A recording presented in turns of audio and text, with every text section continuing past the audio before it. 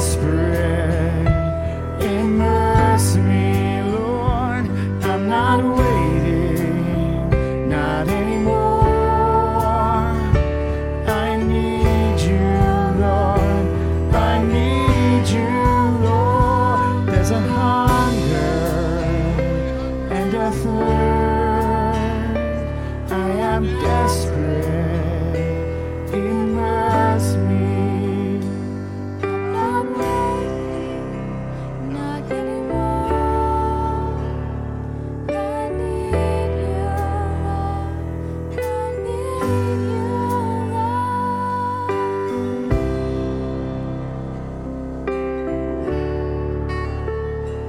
Lord, we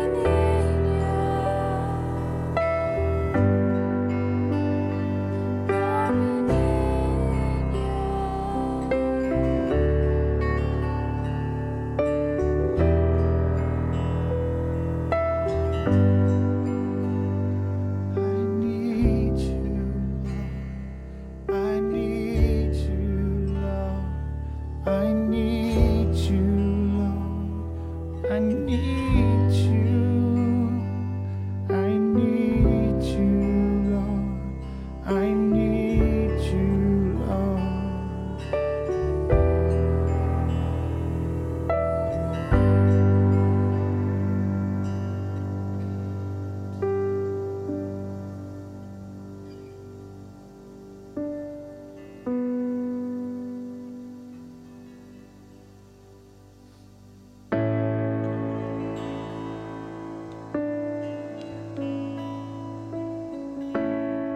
There's nothing worth more that will ever come close.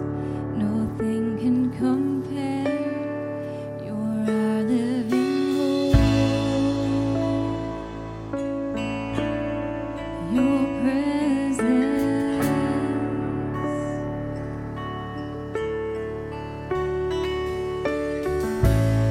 and I've tasted and seen of the sweetest of loves, when my heart becomes free and my shame is undone. Your presence,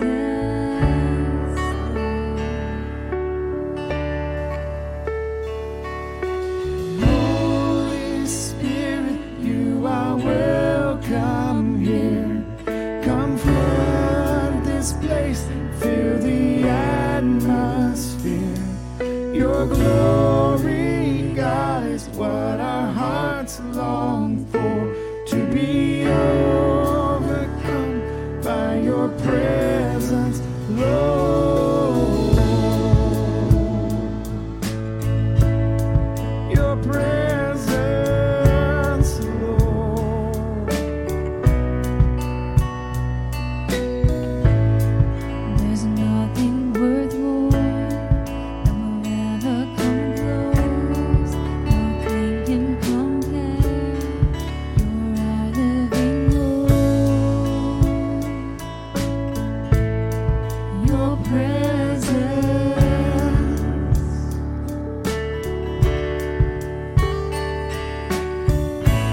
and I've tasted and seen of the sweetest of loves, when my heart becomes free and my shame is undone.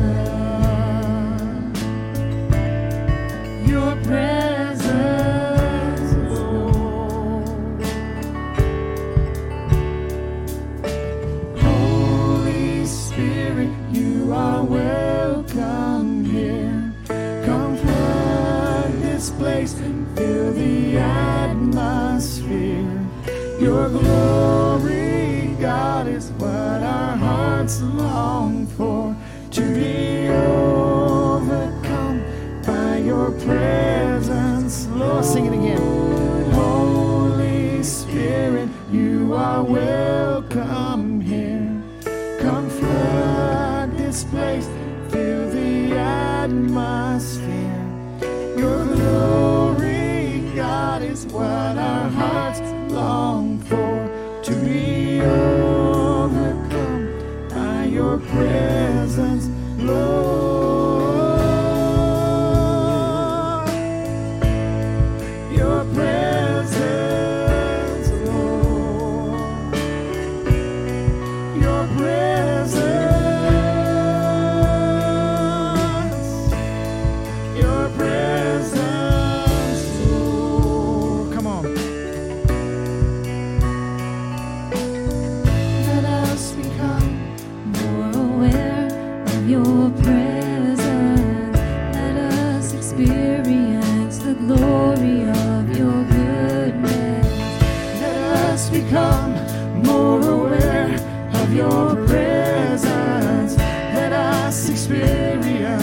glory. Come on, one more time. Your goodness. Let us become more aware of your presence. Let us experience the glory of your goodness.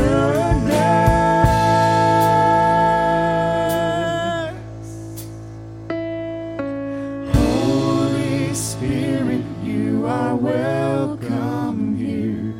Come flood this place and fill the atmosphere. Your glory, God, is what our hearts long for, to be overcome by your presence, Lord.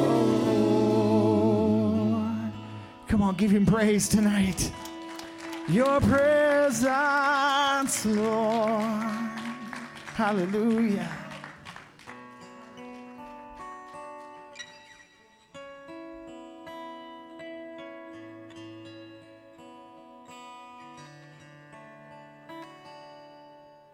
Hallelujah. Hallelujah. Come on, is his presence amazing? Hallelujah. Come on, turn to somebody and just give them a spiritual high five and tell them how much you enjoy his presence. I know, isn't it crazy we have to do things like that? Y'all already know I am so post-COVID-19. I am so over this. But you know what? It ain't stopping us at all. We're following their rules and still worshiping Jesus. Hey, come on. You know, so listen again, you know, it's my honor privilege to have my pastor here and his wife. He's been our friends for so many years. I always want to call you Pastor Veronica, but I know she never really liked that. That's kind of like Sister Wendy back there. Yeah. And so that's why it's tough, though, because, you know, I always wanted to, but I don't. I'm trying to be nice. I know. I remember. So, but listen, come on, y'all. Can y'all stand up and welcome my pastors? You know, just welcome them for me. Amen. Thank you. I've got a thing. Come on up here and have your way. Come on up, y'all. I'll let you do all the rest of the introductions. Love you. Amen. Thank you. Wow. Just so gracious. You have a wonderful, wonderful pastor. Do you believe that? Amen. I'm telling you, you are blessed to have. I didn't, you know, when I first got him, he couldn't play the keyboard. Amen. He didn't know how to play the keyboard. I don't even know if he sang back then, did he? Okay, you did. That's right. You was on the praise team. He was on the praise team. That's right. But that's been many moons ago, hadn't it? Wow. That's all the way back in 98, I believe, wasn't it? Back to 98, 99 maybe. Yeah, it's been a while. So, but isn't it amazing how God orchestrates the steps of a righteous man? And your pastor is just, you're so blessed. Is there anything he can't do? I think you all have to start naming him super pastor. Amen. I'm telling you, he's tech savvy. I mean, he can preach good, he can sing good, he can play. Is there anything he can't do? Just don't tell me. Don't tell me. If you know, keep it to yourself. But I tell you what, too, he did good. I know he really did good when he married Wendy. Now that he did a good job when he got her. You don't know this, but y'all probably don't know this, but Wendy's kind of quiet. You know, she's a little on the quiet side. Not anymore. Oh, what happened? No. Anyway, she's kind of quiet, and when I knew her way back then, but I tell you what, you won't find anyone spiritually or even just a mental strongness than Wendy. I remember when she had Richie. I think it was on a Friday night or Saturday. I can't remember what day it was, but anyway, she showed up Sunday morning with Richie at the church. And I was like, Wendy, what are you doing? She got out. I guess, I don't know, they let her out or she just got out of the hospital. And she said, Pastor, Sunday, you're supposed to be in church. I said, there you have it. Amen. Now that's commitment. Amen. That's commitment. I don't even know if you remember that. Yeah. And then Riley same way. Yeah. Just it's amazing how she just had that desire to serve God and to be in the house of God. And so it's wow, just beautiful church and beautiful atmosphere. Y'all have just such a pleasant town. I'm telling you, I didn't get to see. I had to come in and kind of trying to get to you. Amen. That map quest was taking me so many back roads. I didn't know if I was, at one minute I'd be going north, and then I'd be going west, then I'd be going east, and then I'd be going back south. I go, my goodness, I don't know if this thing knows how to get here. But we ended up here, amen. So it's good to be here tonight. On a Saturday night, boy, you must be committed. I tell you what, most people, Sunday mornings, I can understand that. And Wednesday nights, that's kind of tradition. Saturday night, you're just getting fanatical, amen. You're just going out on the limb, it sounds like. And so, but it's an honor to be here, and we appreciate you. Pastor, he's treated us so well, put us up in a wonderful room, and just treat us like a king. And I tell you what, I could just tell quality and a love and desire for God. And but I'll have some more stories to tell later. We'll do that tomorrow. How's that? And I know it's Saturday night, and some of you may have plans, but I appreciate you coming tonight. If you have your Bible, turn with us to Genesis chapter 15, verse 1. Genesis chapter 15, verse 1. I know a lot of people are familiar with the story of Abraham. And because Abraham, he's the father of faith, right? And so rightfully so. And most people can tell you the story of Abraham when he's about to offer up Isaac. And what power. Or when Abraham is about to have Isaac, and he's 100 years old, and Sarah's 90 years old. Go Sarah, amen. And and so we know the testimonies of these great patriarchs of faith, and we all know kind of the stories. You probably somewhat have read this, but maybe you're not as familiar with it because it's not really tapped in on. But Abraham left his family when he was 75 years old and took his wife and his nephew, and they kind of went out on a journey, a faith journey. So they kind of left their group, their surround. So it'd be kind of like you living here all your life, and at the age of 75, you come to Pastor and you say, Pastor, the Lord's telling me to take my family and we're to go on a faith journey. And of course, Pastor, I don't want you to go. You're faithful here in church. We need you, and the Lord wants us to go. And you're uprooting and leaving all of your family, everything that you're accustomed to, you're leaving. So you can see why Abraham was a father of faith. Going to a country he didn't know, going into a place he didn't know. But he knew God was directing him at 75. Most people were ready to retire at 75 and just call it quits and just, drink some coffee on the cool mornings and drink some iced tea on the evening and watch the sun go down, right? But Abraham at 75 years old said, let's get it on and let's go. And so here we see God speaking to Abraham and giving him a vision. Look what he said, verse 1. After these things, the word of the Lord came to Abraham in a vision, saying, do not be afraid, Abram, I am your shield and your exceedingly great reward. Then I'd like for you to jump, for time's sake, to Genesis chapter 15, verse 9. We'll just jump down, and because I got a lot of scripture, but we'll try to give you a little overview. So he said to him, bring me 3-year-old heifer, and a 3-year-old female goat, and a 3-year-old ram, and a turtle dove, and a young pigeon. And this is making a sacrifice. And then he brought all these things to him, and he cut them in half, and he cut them in half down the middle, and placed each piece opposite of the other. But he did not cut the birds in two. And when the vultures came down on the carcass, Abram drove them away. Now when the sun was going down, a deep sleep fell upon Abram, and behold, horror and great darkness. I want you to notice this on Abram at this time. Horror and great darkness fell upon him. Father, thank you for this day. Thank you for your many blessings. I ask the Lord that I know your word's anointed, and I thank you for that. I ask that you anoint me tonight to speak your word and what you'd have to say to this congregation and these fine people. I ask, Lord, that you would anoint the people to receive the word, that it may plant upon good ground, and that a great harvest would come forth in Jesus' name. Amen. I want to talk to you tonight about safeguarding your sacrifices.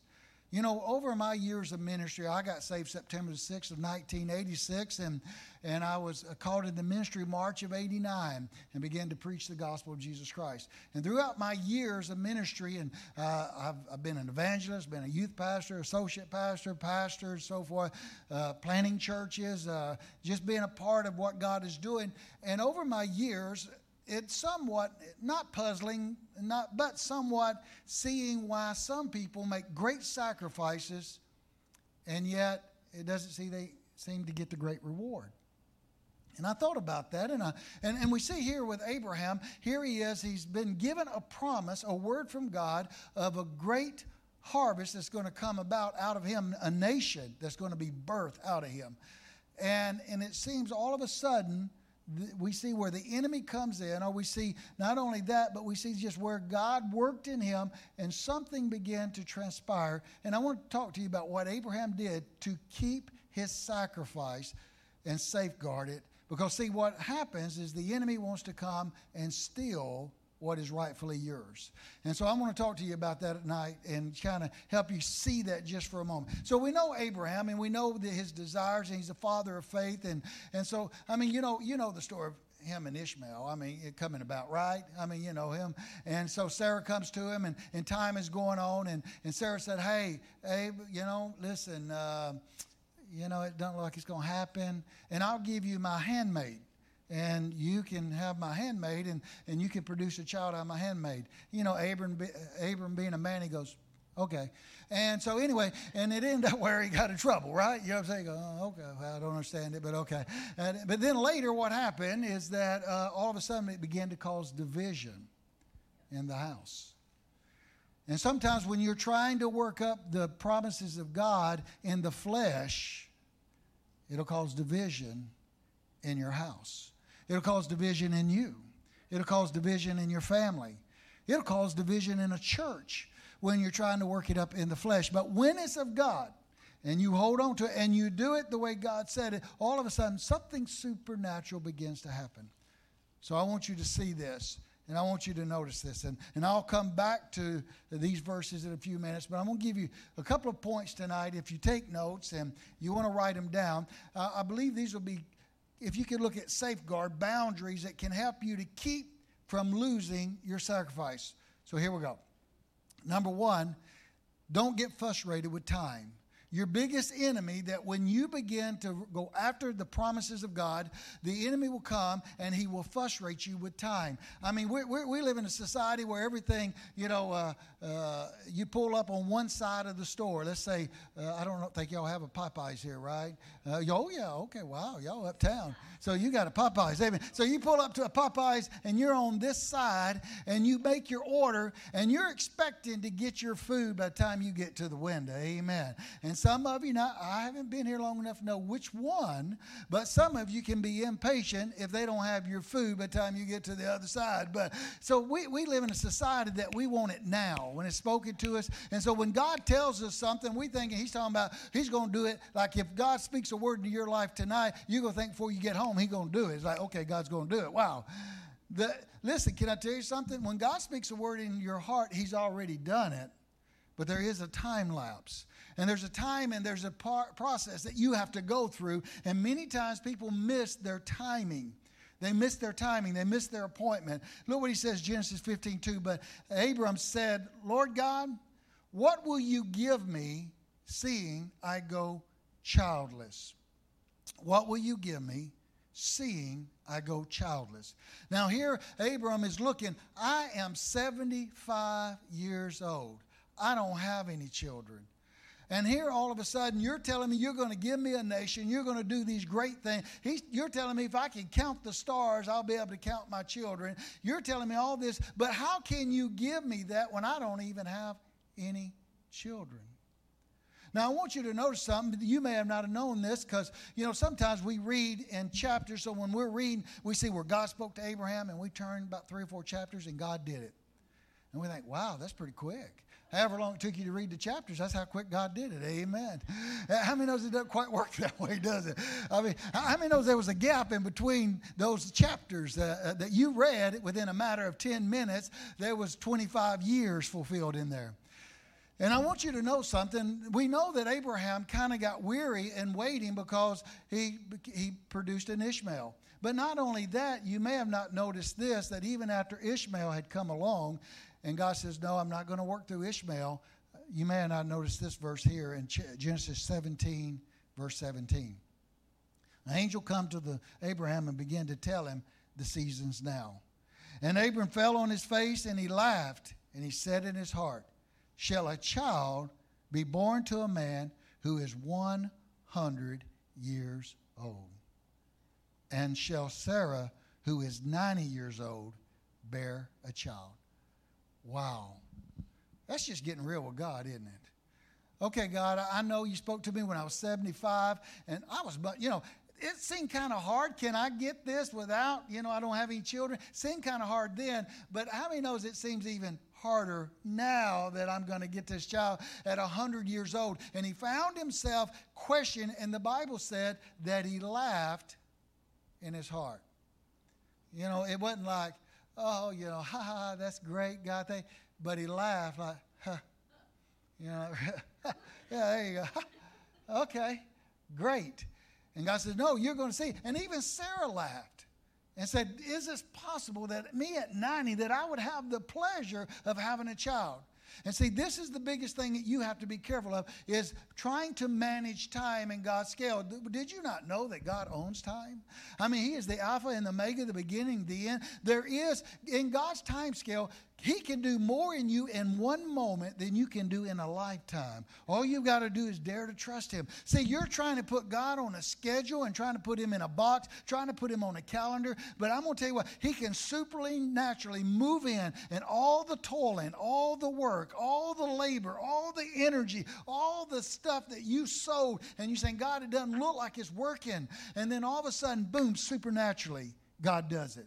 And this is where we get weary in this. We begin to get to the place where we're like, God, where are you? I mean, time's clicking by. Time's wasting. I don't have much more time. I mean, it may be, you're saying, well, you know what? I believe Jesus Christ is soon to return, and I do too. And you may say, well, you know what? We're running out of time, and I need to see this person get in, and I need to do this. And I want you to know, God owns time. God owns time. Matter of fact, you remember he stopped it. Remember when he stopped it for Joshua? I'm telling you what, we read about Joshua, where Joshua was a warrior, and when he went into, after Moses had passed away, all of a sudden Joshua, he was undoubtedly dealing with fear, because remember the whole chapter, first chapter of Joshua chapter 1, he kept telling them, fear not, I'll be with you. As I was with Moses, so I'll be with you. Remember that? And he told him that 3 times. Undoubtedly, Joshua needed to have some assurance. But we never hear God telling Joshua that again. Matter of fact, when you keep reading chapters, there was one time when Joshua was in a heated battle. The sun was about to go down. And they hadn't quite had the victory yet. Now, I don't know about you. I don't know how you would pray. You may have been like Joshua. I don't know. I just kind of think, why didn't Joshua just say, God, wipe my enemies out where we can go home? But Joshua said this. He said, hold the sun still until we defeat our enemies. And you know what God did? He made the sun stand still for about 12 hours until he defeated his enemies. I would have said, just wipe